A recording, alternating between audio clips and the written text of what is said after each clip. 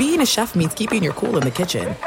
And with Resi Priority Notify and Global Dining Access through my Amex Platinum card, right this way. It's nice to try someone else's food for a change. That's the powerful backing of American Express. Terms apply. Learn more at americanexpress.com/withAmex. At Bet365, we don't do ordinary. We believe that every sport should be epic. Every home run, every hit, every inning, every play. From the moments that are legendary to the ones that fly under the radar. See for yourself when you sign up today and get $150 in bonus bets when you bet just $5. Whatever the sport, whatever the moment, it's never ordinary at Bet365. 21 plus only. Must be present in Ohio. If you or someone you know has a gambling problem and wants help, call 1-800-GAMBLER. Terms and conditions apply.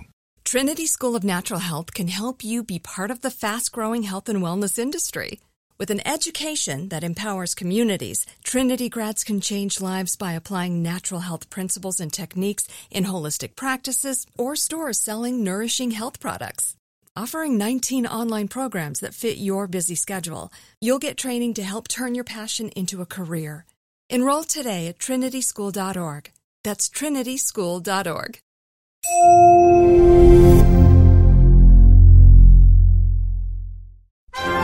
Lessons from the world's top professors. Anytime, anyplace. World history examined and science explained.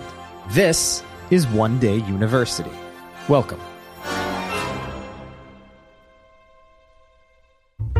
And we're back on the untold history of sports in America. I'm your host, Mike Coscarelli. Last time, we talked about America's first black heavyweight champion, Jack Johnson, and the struggles he endured as the first black man in the country to achieve the accolade. Today, it's all about the kids. We'll be talking about how the U.S. school system used sports to turn immigrant children in the inner cities into 100% Americans. To explain more, here's Matt.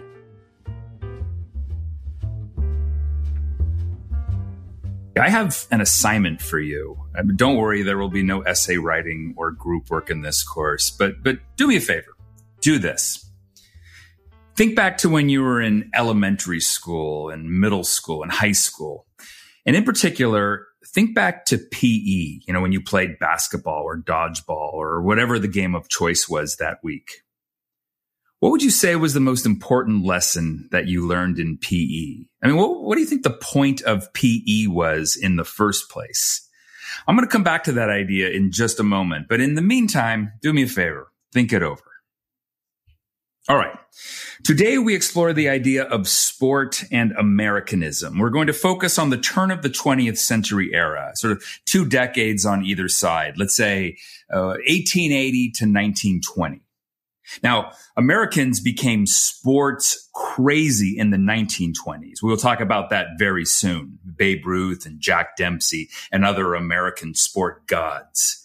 But today, I want to focus on ordinary Americans playing sports. American sport history is not just about the amazing deeds of world-class athletes. It's about the games and sports that we ordinary Americans play as well. And this 1880 to 1920 period that I want to explore today, this is when sports became a presence in everyday American life. And more to my point today, this is the era when sports became an important part of American identity. This is when Americans began to say, we Americans play certain sports. And when they said, if you want to be a real American, you need to play this sport. This is when Americans began to say, we Americans are better than everybody else, and the proof can be found on the field of competition, in our athletic victories. That last idea, that's the story of the United States at the Olympic Games, which we'll talk about next time. But my overall point right now is that this is the era, again, 1880 to 1920. This is when Americans began defining themselves through sports. So let's get to that. I've been talking in the course about how American sports such as baseball and football are to a large extent continuations of English sporting practices. But whether it was those New York Knickerbockers shortening and shrinking the game of baseball, or Walter Camp up in Yale coming up with the line of scrimmage, these English games, Americans took them and tinkered with them. They were altered. One might say these games were made American. But there were many sports being played in the United States that held on to their original European character. And this was very much on purpose. As European immigrants came to the United States in the 19th century, many immigrant men, they clung to their homeland sports as an expression of their homeland or ethnic identity. Just as people held on to their homeland language, or religion, and other customs. For example, many English immigrants, they rejected baseball and they clung to cricket as an expression of their Englishness. English immigrants gathered and played cricket to meet fellow English immigrants and to maintain a link with their homeland. You can still see this happening through the sport of cricket today as Indian and Pakistani and Sri Lankan and West Indian immigrants in New York City, they have a vibrant cricket league. Just as it was almost 200 years ago, cricket is a way for immigrant men to maintain homeland connections based on that common sporting interest. Right. In the 19th century, Irish and Scottish immigrants, well, they wouldn't be caught dead playing cricket. That was an English sport. The English were the hated conquerors of Ireland and Scotland. Irish immigrants, they formed clubs and they played the Irish sport of hurling, which is a stick and ball game that's sort of a mix between field hockey, lacrosse, and rugby, I suppose. I don't know if you've ever seen hurling. Hurling is an awesome sport. Scottish immigrants, they formed Caledonian clubs. Members would come and wear their kilts and play their bagpipes, and they would compete in traditional Scottish games, which are sometimes called Highlander games. Wrestling, foot races, stone throws. Oh, the totally awesome caber toss, in which competitors see who can hurl a 20-foot long tapered pine pole the furthest. These were some of the games that came from the Highlands of Scotland. One more example. German immigrants, they brought their sporting traditions with them as well, especially something called the Turnverein. And there were many Turnverein clubs in the United States, and the Turnverein is a unique case. The Turnverein was a German club, and here in the United States, a German-American club. And it was many things. It was a social, a political, and an athletic club. German men and women who went to the Turnverein, they were known as turners. And they would go to the Turnverein maybe to purchase German language reading material, maybe to hear a lecture on politics, or they came to engage in athletics. So one of the ideas behind the Turnverein is that it's a place to build up German bodies. So this was about exercise and developing physical strength. But what made the Turners unique, and certainly in the context of the United States, is that at the Turnverein, they engaged in non-competitive athletic endeavors. The Turners, they specialized in team acrobatics, or what today I suppose we would call synchronized gymnastics. Imagine dozens, sometimes even hundreds of German Americans engaged in these massive synchronized displays of stretching and human pyramid building. This was the Turnverein. And these athletic displays, they were something that men and women, they could do in concert with each other. They were moments of athleticism that linked participants through the pursuit of a common goal, rather than through competition against one another. The Turnverein is so interesting and so unique, especially compared to the hyper-competitiveness that one found in most American sports. All right, but in all of these cases, right, English cricketers, Irish hurlers, Scottish Highlanders, German turners, in all of these cases, sports are being used as an expression of a specific homeland or ethnic identity. But beginning around the 1880s, more and more Americans were becoming uneasy with all the ethnic diversity in the United States, and especially in the American cities like New York City, places that were receiving hundreds of thousands of European immigrants every year. And to deal with this surge in immigration, we begin to get a large number of Americans arguing very passionately for the need to Americanize these immigrants, right? These people, they need to assimilate. It was one of the presidents in this era, Teddy Roosevelt.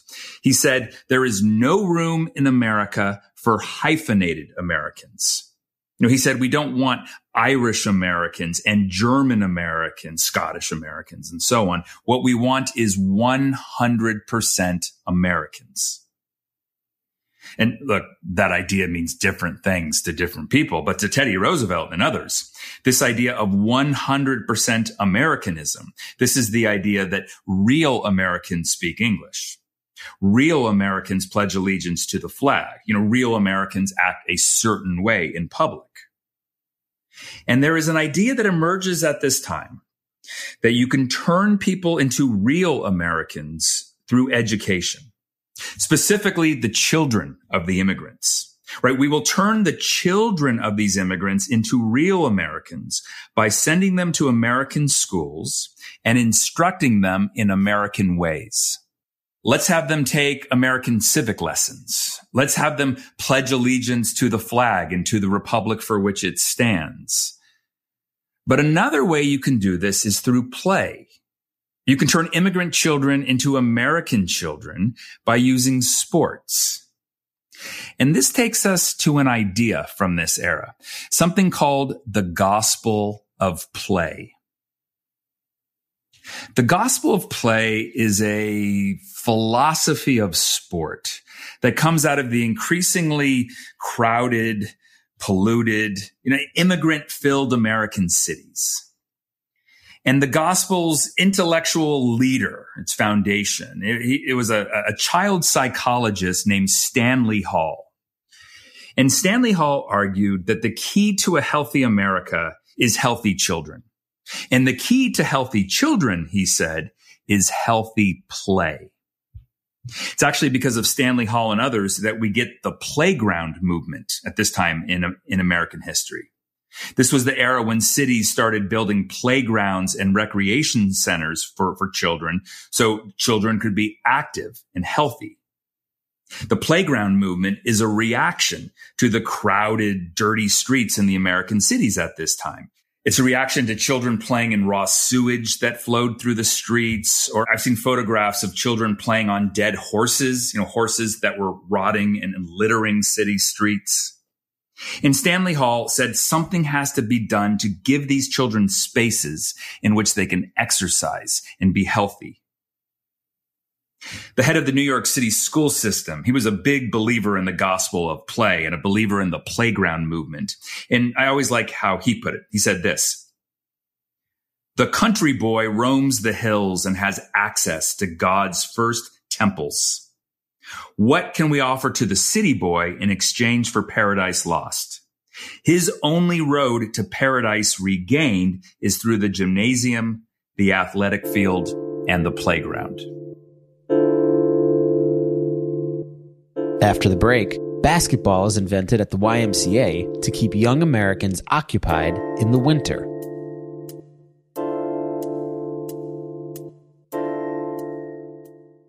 At Bet365, we don't do ordinary. We believe that every sport should be epic. Every home run, every hit, every inning, every play. From the moments that are legendary to the ones that fly under the radar. See for yourself when you sign up today and get $150 in bonus bets when you bet just $5. Whatever the sport, whatever the moment, it's never ordinary at Bet365. 21 plus only. Must be present in Ohio. If you or someone you know has a gambling problem and wants help, call 1-800-GAMBLER. Terms and conditions apply. There are some things that are too good to keep a secret. Like how your Amex Platinum card helps you have the perfect trip. I'd like to check into the Centurion Lounge. Or how it seems like you always get those hard-to-snag tables. Ooh, yum. And how you get the most out of select can't-miss events. With access to the Centurion Lounge, Resi Priority Notified, and Amex card member benefits at select events, you'll have to share. That's the powerful backing of American Express. Terms apply. Learn more at americanexpress.com/withAmex. Trinity School of Natural Health can help you be part of the fast-growing health and wellness industry.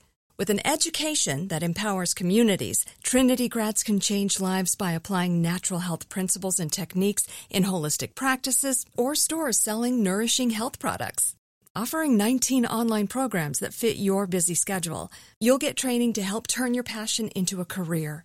Enroll today at trinityschool.org. That's trinityschool.org.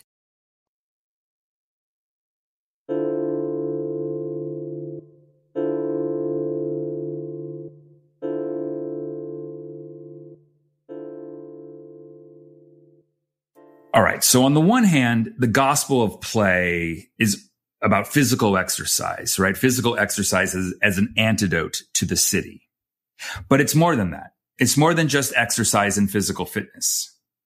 Stanley Hall and others believed that in these playgrounds, specific games and specific sports should be used to turn immigrant children, those hyphenated Americans, into 100% Americans. And for this task, they emphasized the need for team sports. Stanley Hall and others believed that team sports provided important modern lessons. They taught, well, obviously, teamwork. They taught self-sacrifice and loyalty. And very importantly, they taught obedience. They taught children to follow the rules. So this was more than just about physical health. This was about using sports and games to educate children about what it meant to be a good American citizen. One example, baseball. Baseball was considered an especially good sport to educate young Americans. And it's because of the structure of the game. You know, in baseball, everyone is an individual when they come to the plate. So that cherished idea of American individualism, it's still at play here. But all of the individuals are also part of a larger team, just like being a citizen in the American nation. And sometimes the individual is asked to make a sacrifice for the good of the collective. The traits that made someone a good baseball player, these physical educators said, are the same traits that made someone a good American as well. So just as the school system used things like the civics class and the Pledge of Allegiance to turn immigrant children into law-abiding patriotic Americans, sports would be used for the same purpose. Playing sports would teach these children common values, it would teach them how to work together for common goals. And I'm going to say it again, very importantly, playing team sports would teach children to follow the rules. They would teach children the importance of following the rules that society has laid out before them. This is why when we all played sports and games at school, it was not called sports time or playtime. It was called physical education. Physical education, or PE, was the idea that through sports, young people could be educated as to what it meant to be a real American. So think back to that question I asked you about at the start. When you all had PE, you were supposed to be learning what it meant to be a good, law-abiding, team-playing American citizen, something that I think many of us missed. Or maybe we didn't. Maybe that's the point. It's an implicit education. We're supposed to learn those lessons without even knowing that we're learning them.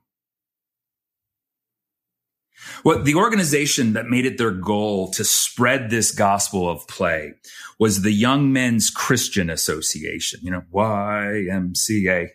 We need to talk about the why.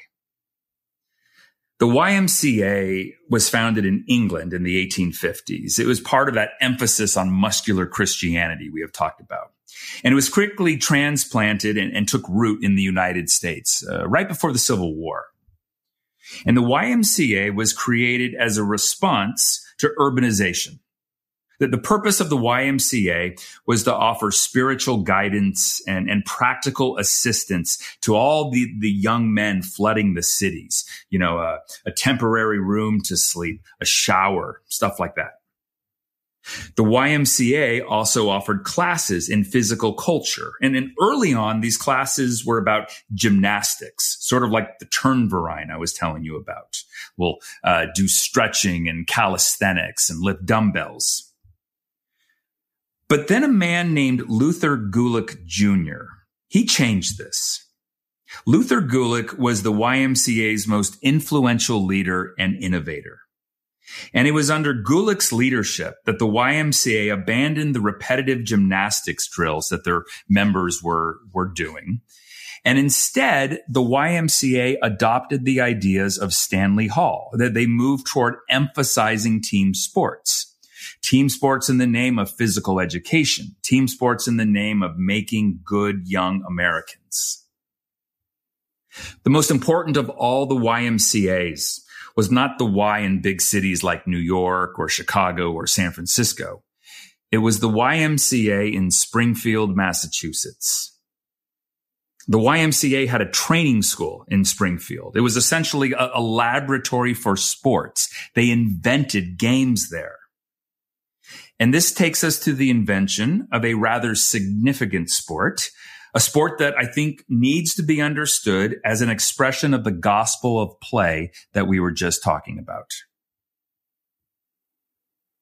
In the early winter of 1891, the physical educators at the Springfield YMCA, they were faced with a problem. Their students, who were young men, late teenage, early 20s, these young men, they were getting bored. You know, during the spring and the summer and the fall, they played outdoor sports. They played baseball and football and they ran track. But in the winter, the cold winter, there was little to do except go inside the gym and do calisthenics, stretching exercises. And these students, these young men, they got restless. They got rambunctious. And some of the teachers at the YMCA, they were getting frustrated with them. They were complaining about them, their rowdiness. They called this group the Incorrigibles. And then one of the faculty members at a faculty meeting, one of the faculty members at the Springfield Y, he spoke up. He said, "The trouble is not with the men, but with the system we are using."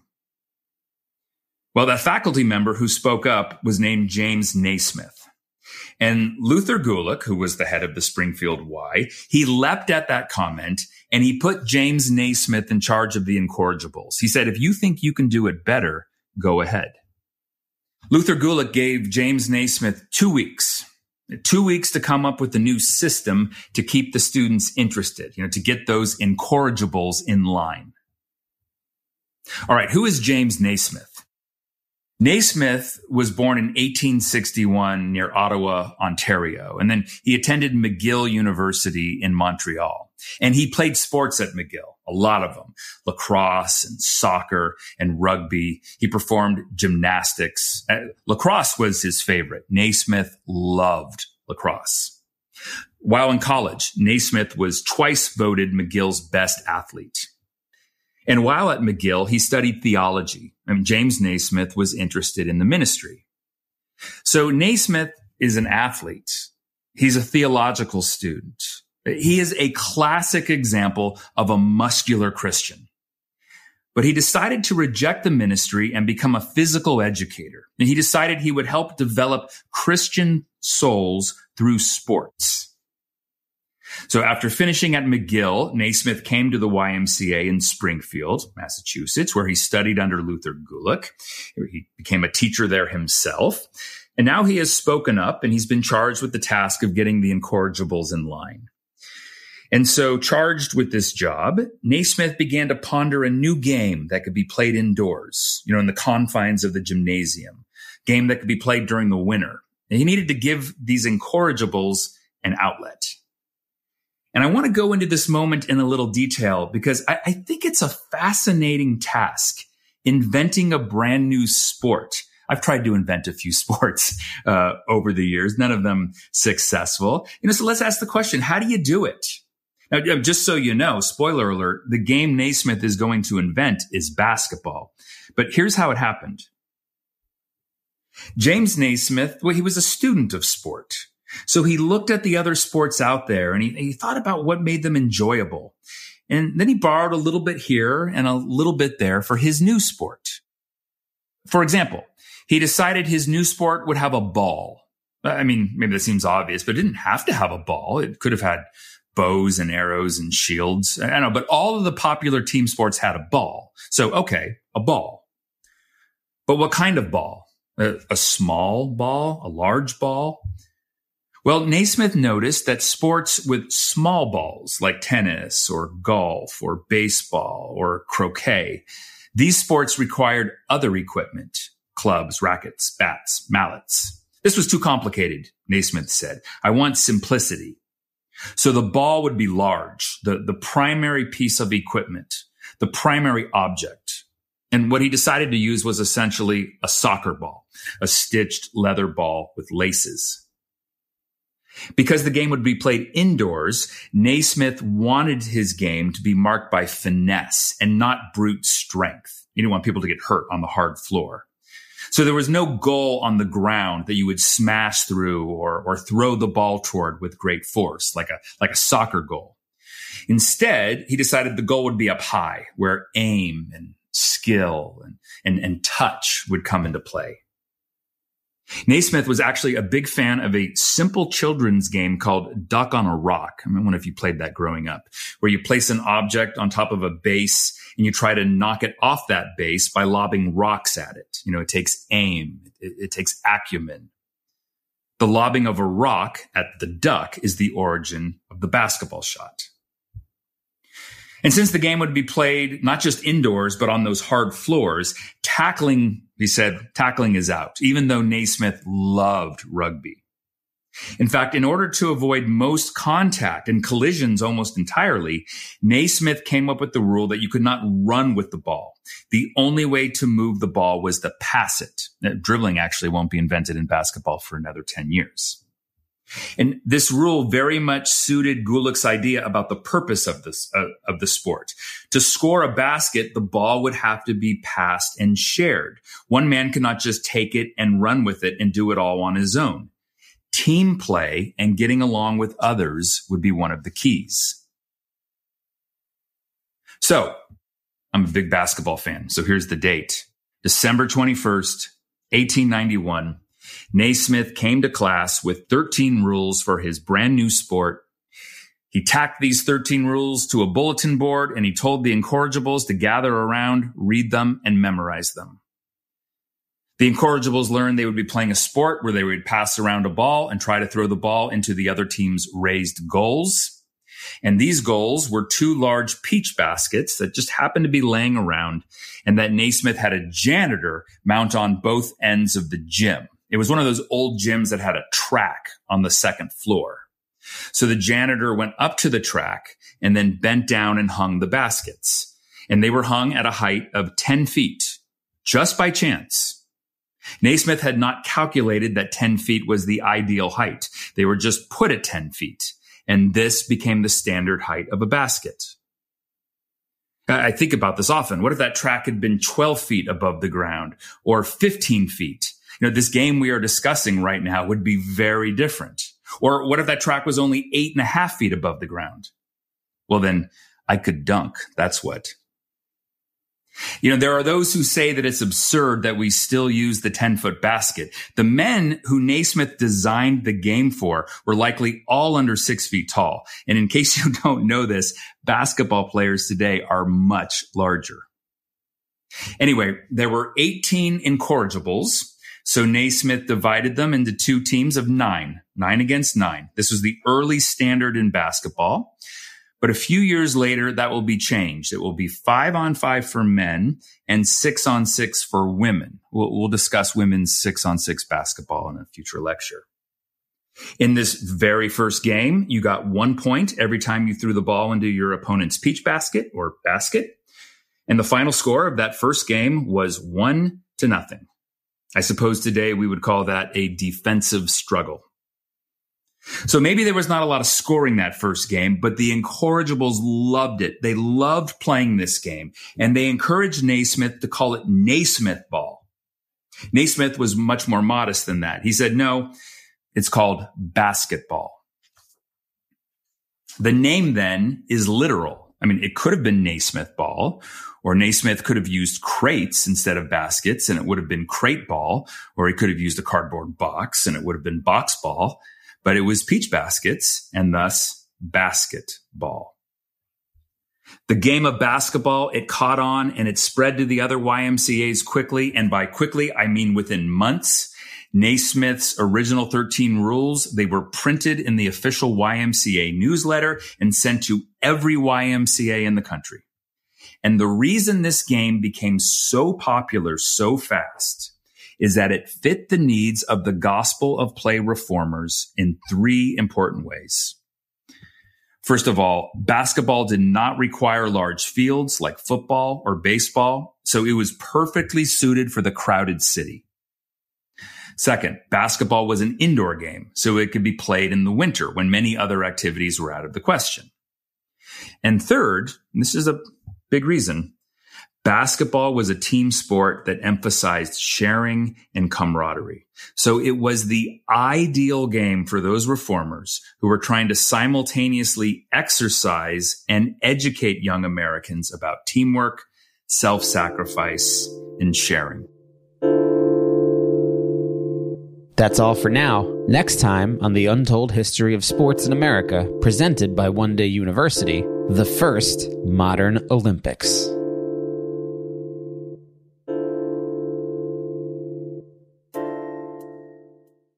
At Bet365, we don't do ordinary. We believe that every sport should be epic. Every home run, every hit, every inning, every play. From the moments that are legendary to the ones that fly under the radar. Whether it's a walk-off grand slam or a base hit to center field. Whatever the sport, whatever the moment. It's never ordinary at Bet365. 21 plus only. Must be present in Ohio. If you or someone you know has a gambling problem and wants help, call 1-800-GAMBLER.